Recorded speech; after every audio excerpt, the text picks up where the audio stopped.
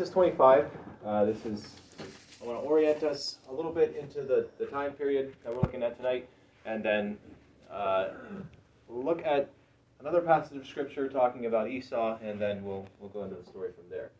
So I'm hoping to talk about Esau tonight more, and more Jacob next week. I assume it's going to be next week for class.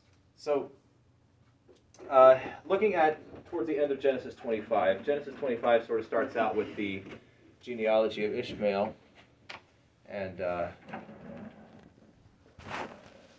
you're not late.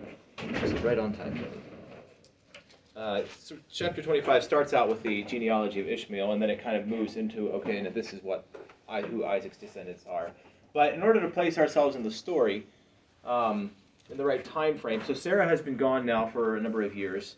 Abraham is 160, and Isaac is 60, which means that he has now been married for 20 years, and Rebekah has yet to have any children up to that point, or at least sons. It makes it sound like they weren't able to have any children whatsoever for the first 20 years of their marriage. So Rebekah's probably, we're going to say, mid-30s to 40. Isaac's 60, Abraham's 160, but it seems like Isaac is kind of recognized as being the head of the group now. And Ishmael has gone off and done his thing. And we come to the story of the birth of Jacob and Esau. So I'm going to read two passages for you. First off, I'm going to read the story of Jacob and Esau just a little bit here in Genesis 25. Then I'm going to move to the book of Malachi. All right, Genesis 25:19. And these are the generations of Isaac, Abraham's son. Abraham begat Isaac, and when Isaac was 40 years old, he took Rebekah to wife, the daughter of Bethuel the Syrian of Padan-Aram, the sister to Laban the Syrian. And Isaac entreated the Lord for his wife because she was barren. And the Lord was entreated of him, and Rebekah his wife conceived. And the children struggled together within her, and she said, If it be so, why am I thus? And she went to inquire of the Lord. And the Lord said unto her, 2 nations are in thy womb, and 2 manner of people shall be separated from thy bowels. The one people shall be stronger than the other people, and the elder shall serve the younger. And when her days to be delivered were fulfilled, behold, there were twins in her womb, and the first came out red, all over like a hairy garment, and they called his name Esau. And after that came his brother out, and his hand took hold on Esau's heel, and his name was called Jacob. And Isaac was 80 years old when she bare them. And the boys grew, and Esau was a cunning hunter and man of the field, and Jacob was a plain man dwelling in tents. And Isaac loved Esau because he did eat of his venison, but Rebekah loved Jacob. So that's the introduction that Genesis gives us to Jacob and Esau. The book of Malachi has something to say about these two folks, specifically Esau here. I have loved you, saith the Lord, yet ye say, Wherein hast thou loved us? Was not Esau Jacob's brother, saith the Lord? Yet I loved Jacob, and I hated Esau. Have you ever come across passages of Scripture where you read it and it just like, okay, what does that mean?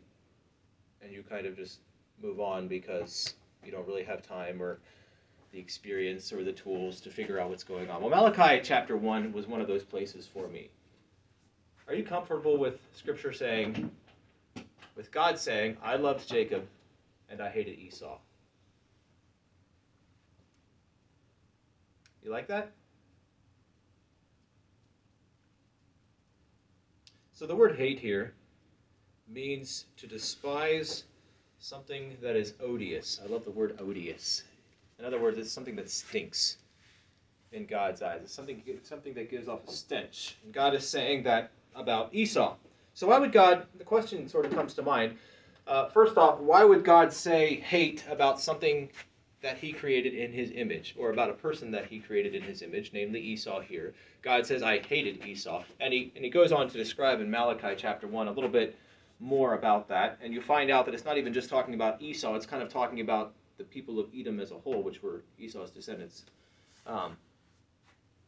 But that does bring about the question, why would God talk like that about someone? And two, if God is going to talk that way about someone, did he just decide that that's how it's going to be? Or was it because of something they did? You follow the question? In other words, which came first? Was it that God hated Esau because of the choices that Esau made? Or was it because God hated Esau, and there was nothing Esau could do. That was his path dictated to him from the womb, and that was just how it was. What do you think? Now, the comfortable answer, I think, is that God said that about Esau because of the way Esau was acting, right? Because we're not comfortable with the idea of God deciding something about me that it makes it where it makes it feel like my choice has been taken away. Because that's what it feels like in this case for Esau. I'm going to show you some verses here. I think I have them up on the screen.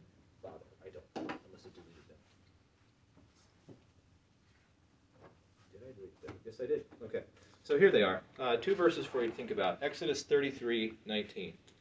And he said, this is God talking to Moses, I will make all my goodness pass before thee, and I will proclaim the name of the Lord before thee, and will be gracious. Now here's the phrase. And will be gracious to whom I will be gracious, and will show mercy on whom I will show mercy. In other words, God's saying, if I decide I'm going to be merciful, then I'm going to be merciful.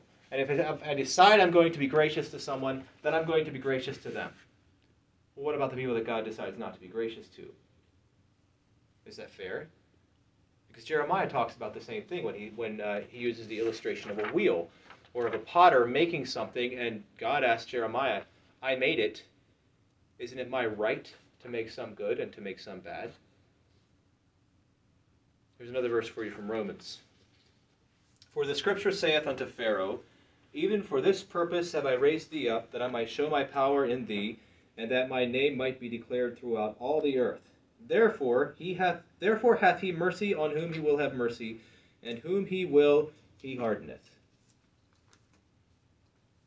Now we generally tend to believe, I think, in our Anabaptist circles, we believe in the power of choice. But that sounds like a pretty good argument for predestination, doesn't it? And then you come to a verse like here in Malachi chapter 1, where God says, I love Jacob, and I hated Esau. So what do we do with that? So some of the reactions that I think we have is that, okay, so I talked about this concept at home earlier this year, and we got a guy in our church. He's not a member, but he comes from more of a Calvinist background, and he hit me up after the message because I talked about I shared some of what I'm going to share tonight, and he said he disagreed with me. God decided that Esau is going to be a vessel to dishonor, essentially, and Jacob was going to be used of God for his purposes, and that was it. They had no say in the matter. And he laid out a pretty good, well thought out, convincing argument for why he felt that way. Used a lot of scripture and things like that. Now, I come at it from a different angle, and I think we do have a choice. And I'm not trying to box God into a certain way of doing things here, but I want to look at this story a little more, because we would say, how could a fair and loving God hate Esau? When it's pretty clear that none of us would want to be in Esau's shoes if that was the case, right? We want to be in the camp where God loves us. But the question is, so do I have anything to do with it or don't I? I think most of us are familiar with the stories of Jacob and Esau. But I want to point out something here, because it's easy to, I'm not getting ahead of myself. Because it's easy to think, God loved Jacob because Jacob was good. God hated Esau because Esau was bad. And that's not the case. And next time, hopefully next time in class, we'll look at Jacob in just a little bit more detail. But it's something that's interesting about this story is that Jacob was no saint. Like, you think about what all Jacob pulled off in his time. His name means supplanter, or essentially someone who overthrows, like a rebel or a deceiver. That was his name, and he came by it honestly. But a deeply flawed person does not appear to be someone filled with good morals and virtue. And that is actually something that's worth noting about the patriarchs of Israel. And it's actually something that should give us hope. Abraham, Isaac, and Jacob, they had some things going for them, and they made some stupid mistakes. And yet God used them. And yet today, 4,000 years later, 3,500 years later, we look back and lift them up as the people, the progenitors of the people of God. So Jacob and Esau are the third set of brothers like this mentioned in Genesis. The first one being Cain and Abel, then you have Ishmael and Isaac, and now finally you have Esau and Jacob. And their stories have some similarities. The younger brother seems to be the better of the two in at least the story of Cain and Abel and the story of Isaac and Ishmael. You have the younger brother being the guy that comes out as truly the more righteous person. Certainly in the story of Cain and Abel, it looks like that to be the case also in the story of Ishmael and Isaac. But this story is completely different. Jacob is not chosen based on his virtue, because honestly, he doesn't have a lot. He's not the obvious good guy in the story. So Genesis 25, verse 27, I'm going to read that for you again here. It describes in brief Jacob and Esau, and we're going to look at that description a little more closely and see what Genesis is telling us about these two men. Verse 27, and the boys grew, and Esau was a cunning hunter, a man of the field, and Jacob was a plain man dwelling in tents. So let's look at those two words there in a bit more detail. Yada, it's a pretty common Hebrew word. It's also used in Exodus when God looked on the children of Israel. He heard their cry and he looked to see what was happening to them. That word yada is used there in Exodus 1. But it means to know, to be aware, to have understanding, and skillful. That's how Esau is described here. That's some of the stuff that's wrapped up in that word cunning. Jacob, on the other hand, is a plain man. The Hebrew word plain there is tom. It means, and not Tom as in, Tom Hanks. It's Tom. It's not a name. At home where I come from, they say Tom for Tom. Tom means complete, morally pious, undefiled. And you look at that description, you're like, yep, Jacob was the first name that came to mind when I saw that description. Seriously. We look at the story of Jacob and we're like, nah, that's not him. That doesn't describe him. And yet, that's the word that's used here. And I was thinking about that. I was like, actually, this word Tom is used other places in the Old Testament. It's translated as perfect, upright, and undefiled. And it's like, words come to mind when you think of describing Jacob, and these aren't the words. He was anything but that for much of his life. So I don't know why this word is used, except possibly to contrast the description of Jacob with the description of Esau. And I'm going to explain that for you here. It seems that, and I could be wrong. Okay, this is Nate talking here.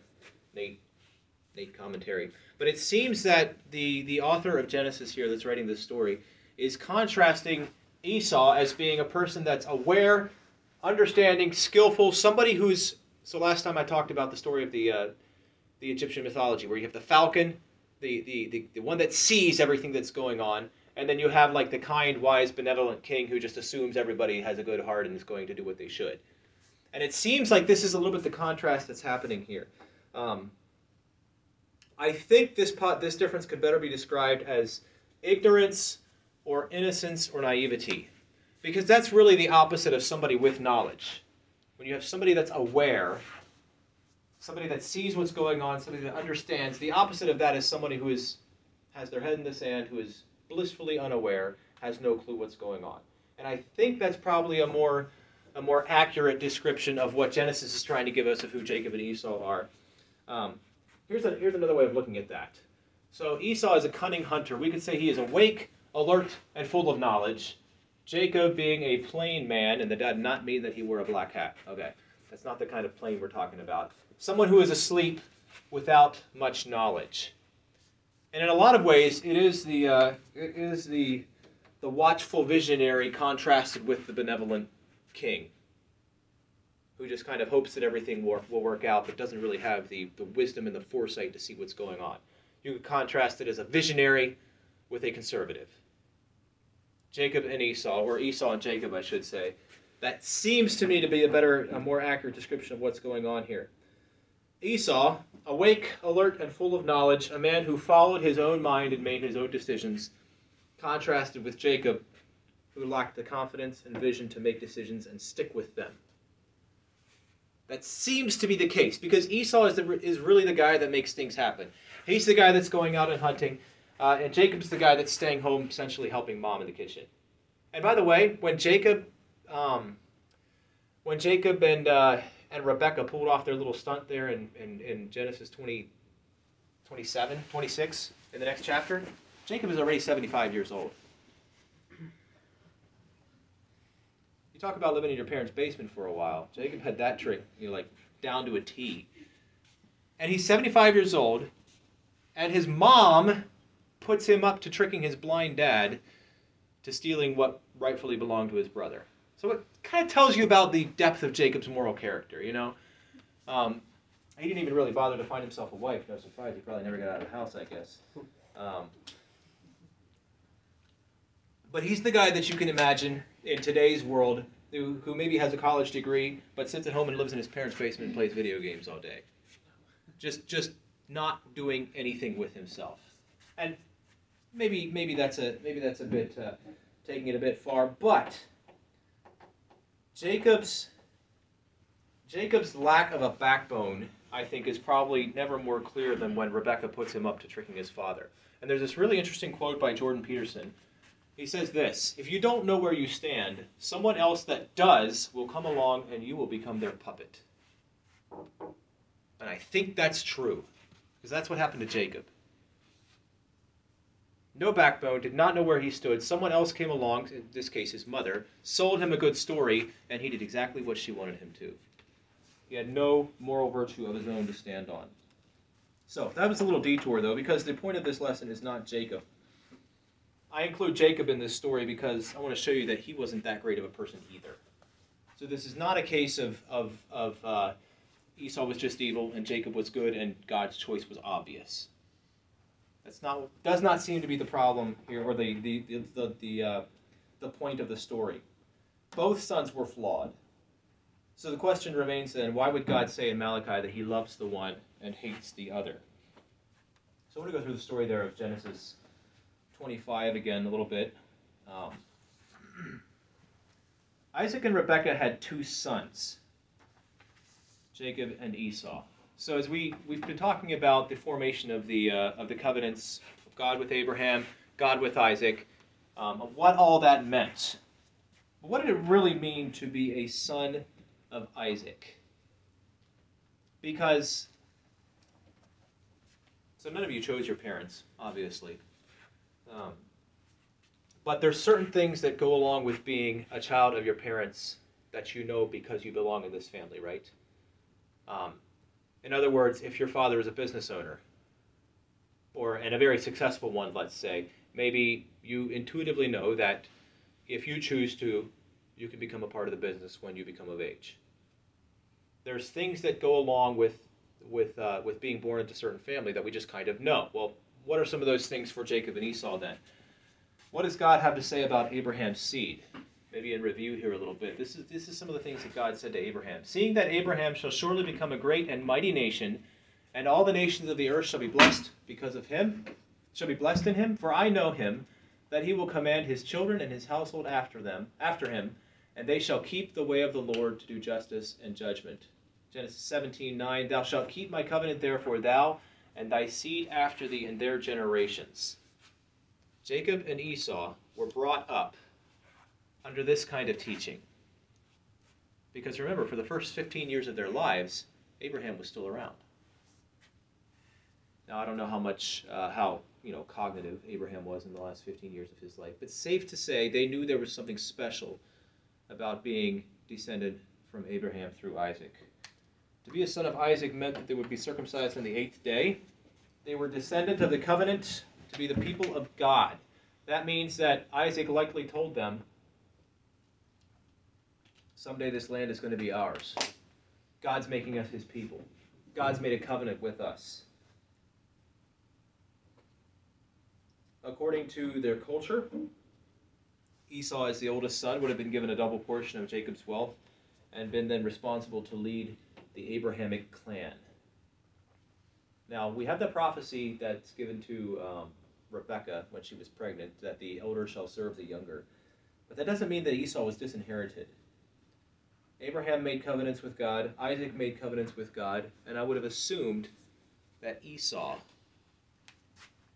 had he taken his rightful place in Isaac's family, would have also made covenants with God in his day. And that ended up being Jacob.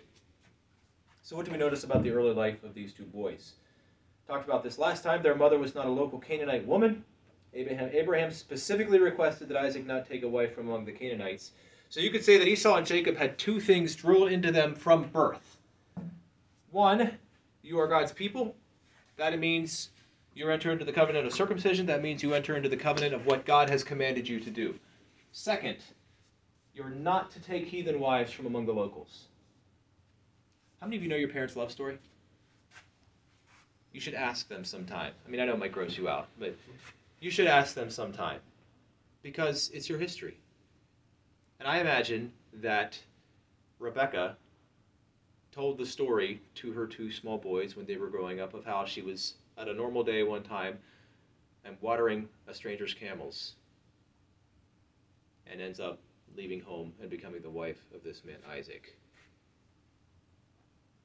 And along with that story would have come along the idea that Abraham would not accept for Isaac to take a local wife. In other words, these boys are being indoctrinated into what it means to be a descendant of Abraham and the things that go along with that. They were to be responsible to continue the line of the covenant and raise up a pure seed to follow God. Now, the other interesting thing we see about these guys is that they were already at odds with each other in the womb. For those of you that haven't had children yet, I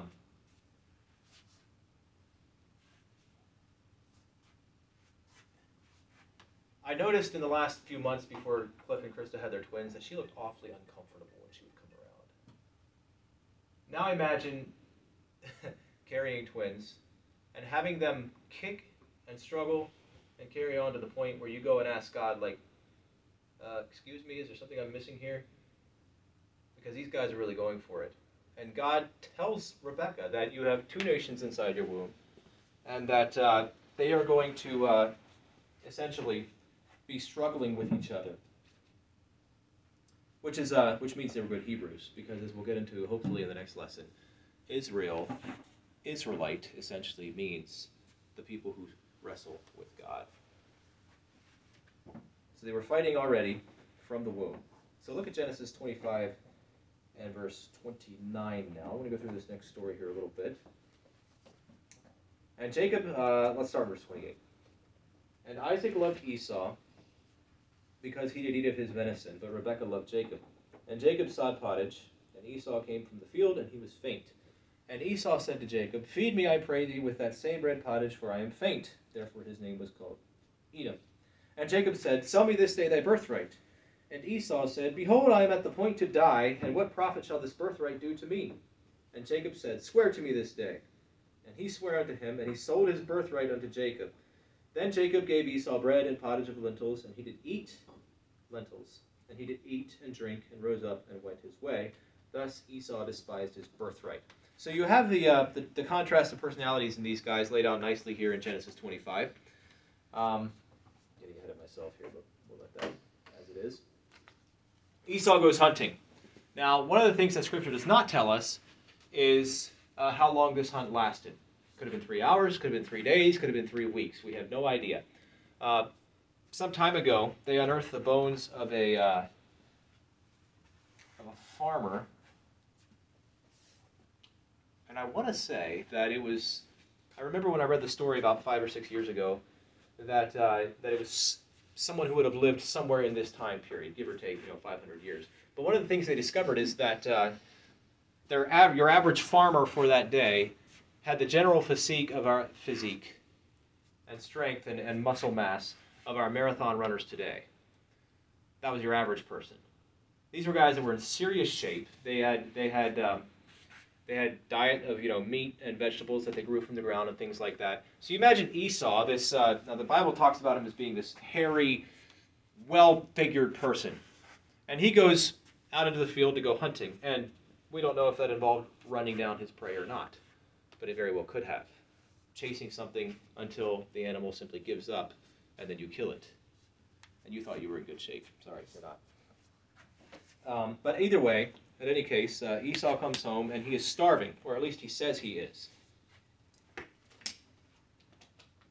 He's hungry. He comes in the house, essentially, and Jacob has a pot of stew ready to go.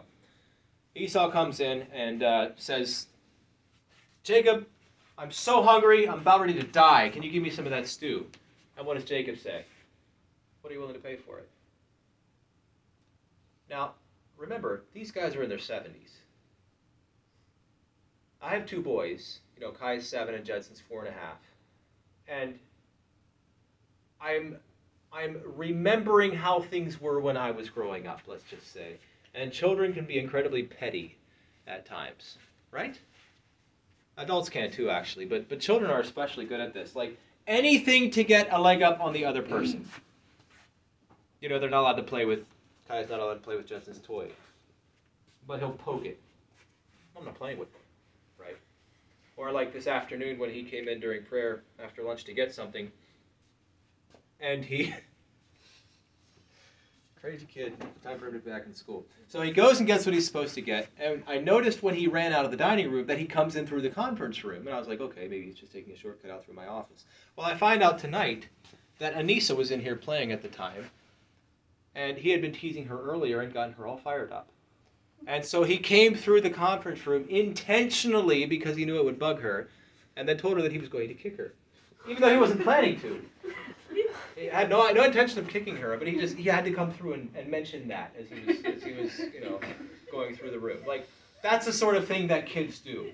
And as you read the story here of Jacob and Esau, you can kind of see that being played out.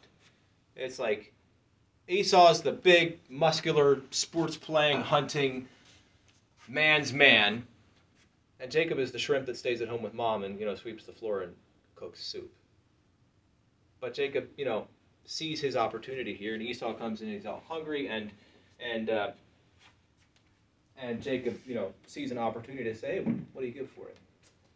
Now imagine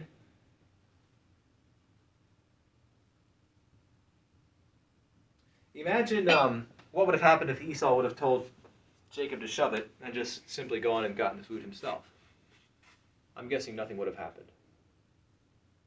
But it shows you where Esau was in his relationship to the idea that he was a son of the covenant. Because here's what happened. Esau comes in, wants a bite of food, and Jacob says, sell me your birthright, and I'll give you something to eat. Now look at Esau's statement in verse 32. And Esau said, behold, I am at the point to die, and what profit shall this birthright do to me? Is that a true statement? I doubt it. And here's why.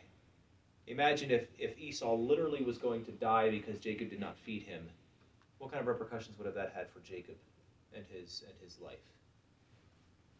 And the punishment that would have come to him from not taking care of his brother when he was truly at the point of death. It's like, I doubt that's what was going on. I think Jacob is needling Esau to see what he can get out of him, and Esau says, fine, who cares? You can have the silly old birthright. And they have their little swearing ceremony there. And it says that Esau ate and drank and rose up and went his way and thus despised his birthright. What is actually going on here? So this takes us back to the story of Cain and Abel just a little bit. And that is that, for those of you who can remember all the way back into July when we were talking about this, the story of Cain and Abel is centered around making the right sacrifice. It's not enough just to sacrifice something. It has to be the right sacrifice in the right way in order to please God. Now, you come here, okay, so and we're thinking a sacrifice is being, the definition of a sacrifice is being giving up something now in order to gain something in the future. You with me? What happens in this case? It's the exact opposite of that. Esau gives up the future in order to have something now. Make sense? He sacrificed the birthright. He sacrificed what was coming to him in the future in order so he could have something to eat now. And philosophically speaking, we do that all the time. At least I think we do, right? It's like, I know I should study for my test, but right now I feel like playing volleyball. Sorry, that was not pointed at the nursing students here or anything like that. But that's the idea. It's like we know there's something we should do, and yet, who cares? I'd rather have this, and so we do it. So you take that attitude and you multiply it and you compound it, and that's what you have here with Esau. You have, who cares about the birthright? I'm hungry. I don't care about that. That doesn't mean anything to me. He sacrificed the future for the present. But the problem is it's not just any future. He's giving up his position as the leader of God's people. Because essentially that's what his birthright entailed. It was the right of the firstborn. He's giving up his position as the leader of God's people for one lousy meal. The other thing that is interesting here is that Esau did not try to barter down Jacob's high price. It's like he doesn't even enter the discussion. It's like Jacob says, sell me your birthright. Esau says, fine, whatever. It seems that impulsively, at least, Esau couldn't care less about his birthright and the blessings and responsibilities that came with it. The Bible uses the term that Esau despised his birthright. And what that means is that he undervalued it. It's not the same word as hate when God says in Malachi 1:2 that God hated Esau. It's not the same word. But the word despise means that he esteemed it of lesser value than what it was worth. Which means that he undervalued the covenant of God with Abraham and everything that went along with that. This is not the last of Esau's apathy toward the covenants of God. Let's look at some of the things that happened later in Esau's life. And Esau was 40 years old. Sorry, this is before that. And Esau was 40 years old when he took to wife Judith, the daughter of Beeri the Hittite, and Bashemath, the daughter of Elon the Hittite, which were a grief of mind unto Isaac and Rebekah. Esau goes in direct violation of what Abraham had wanted for his children and what God had commanded them. Esau goes and marries local Canaanite wives. Now, later on, we read in Genesis 28. I'm just going to read this. Some of this is conjecture, but I think it's interesting. Genesis 28, 8 and 9. And Esau, seeing the daughters of Canaan pleased not Isaac his father. And Esau, seeing that the daughters of Canaan pleased not Isaac his father, then went Esau unto Ishmael, and took unto the wives which he had Mahalath, the daughter of Ishmael, Abraham's son, the sister of Nebajoth, to be his wife. So later on, Esau sees that Isaac and Rebekah are not happy with his choice of wives, and he goes and marries the daughter of Ishmael. Now this has been interpreted two ways. One is that Esau is actually trying to get his act together, and instead of marrying another local woman, he goes and marries a cousin, which was somebody that was still technically within the clan of Abraham. But there's two sides to that. One is that that Esau may have been somewhat repenting, but he did not divorce his first two wives. And there's this idea that because Esau was planning to kill Jacob after Isaac died, Rebekah tells Jacob that, and that's why he ends up fleeing later. There's this idea that Ishmael and Esau were plotting together to take out Jacob, and the two of them would continue the Abrahamic covenant. Now, that's a story that comes down from rabbinical sources. It's not necessarily in the scriptures. But we don't know exactly why Esau did everything he did. And we find out later when Israel inherits the land of Canaan that God actually sets aside an area called Edom and says, that is to be for the descendants of Esau. Like, that is their land. You are not to conquer that. You are to let them alone. So God looks somewhat favorably on Edom later. But why did God hate Esau? So that's the question here. If you look at the story, why did God hate Esau? And here's the question. Is it possible that God rejected Esau partly because that's exactly what Esau did to God? He ignored the call of God's covenant on his life. He rejected the responsibility of leading out in the tribe of Abraham, and he deliberately brought impurity into the family of God by marrying heathen wives. You look at the life of Esau, and it seemed that he was willing to give up everything that was sacred and right in order to do what he felt like doing. And then we come to a passage in Malachi where God says, I hated Esau. And we look at it in the context of how Esau operated, and we're like, is there any wonder that God has that to say about Esau? See, it's easy to just pull out that verse and say, well, God just chose this for Esau. And I'm not saying he didn't. But when you look at how Esau lived his life, It was not something, he was not a man that was interested in walking as God wanted him to walk. So what are the lessons from the life of Esau?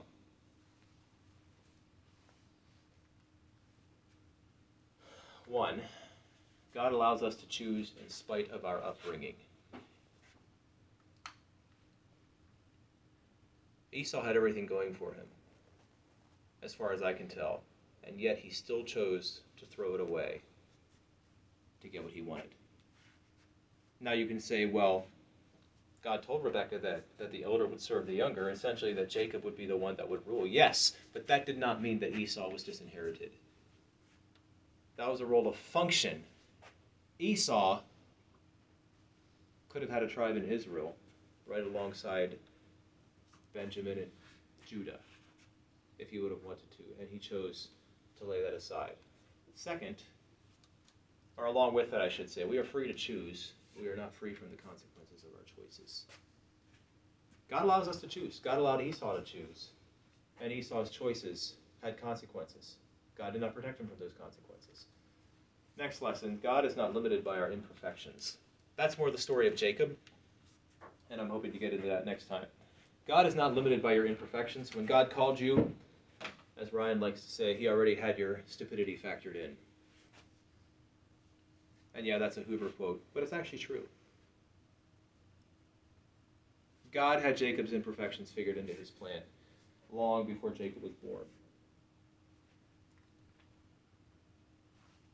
And thirdly, our decisions for or against God may just be reflected by him.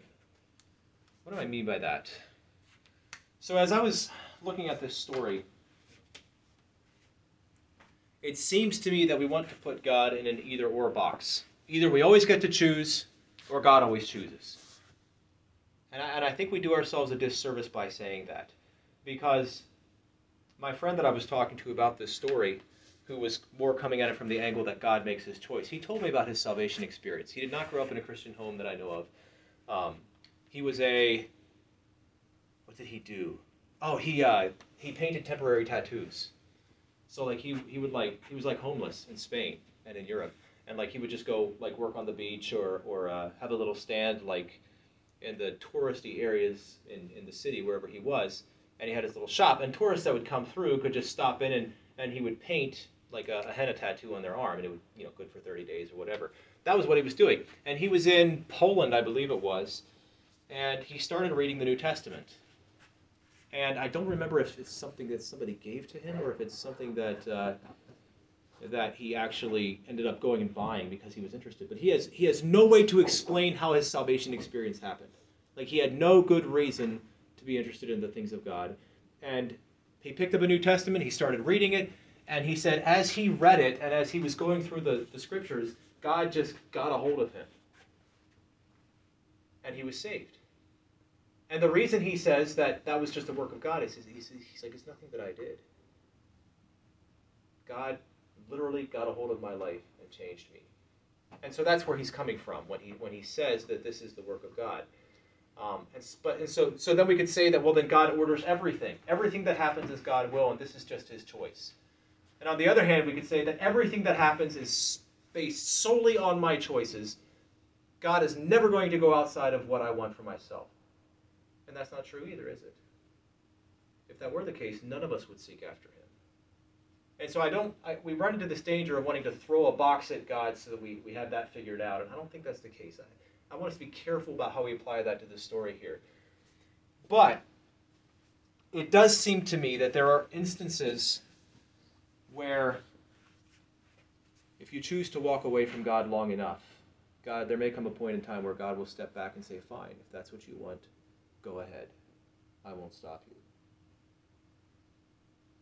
And on the flip side, I also believe 2 Chronicles to be true, where it says, the eyes of the Lord run to and fro throughout the whole earth to show himself strong in the behalf of those whose heart is turned toward him. That's a really encouraging verse. That God is watching for people whose hearts are torn towards him. And as he sees that, you can imagine him kind of getting behind you and pushing you along. That happens too. And so as you look at the choices of Esau, you can see him going away from God and going away from God and going away from God. And it seems like God steps back and says, fine, Esau, have at it. Maybe even I'll help you along. And yet, when we look at our lives, when we look at Scripture, we see that when we turn our eyes toward God, it works the exact same way in a positive sense. And Song of Solomon talks about, I didn't actually take the time to look up this verse, but if you read Song of Solomon as a relationship between God and man, and I'm not trying to allegorize the whole thing here, but if you look at Song of Solomon as that this is a story of God interacting with us, you read that when I turn my eyes heavenward, the heart of God quickens. You know how you get excited when you see something? Maybe it's the person you like.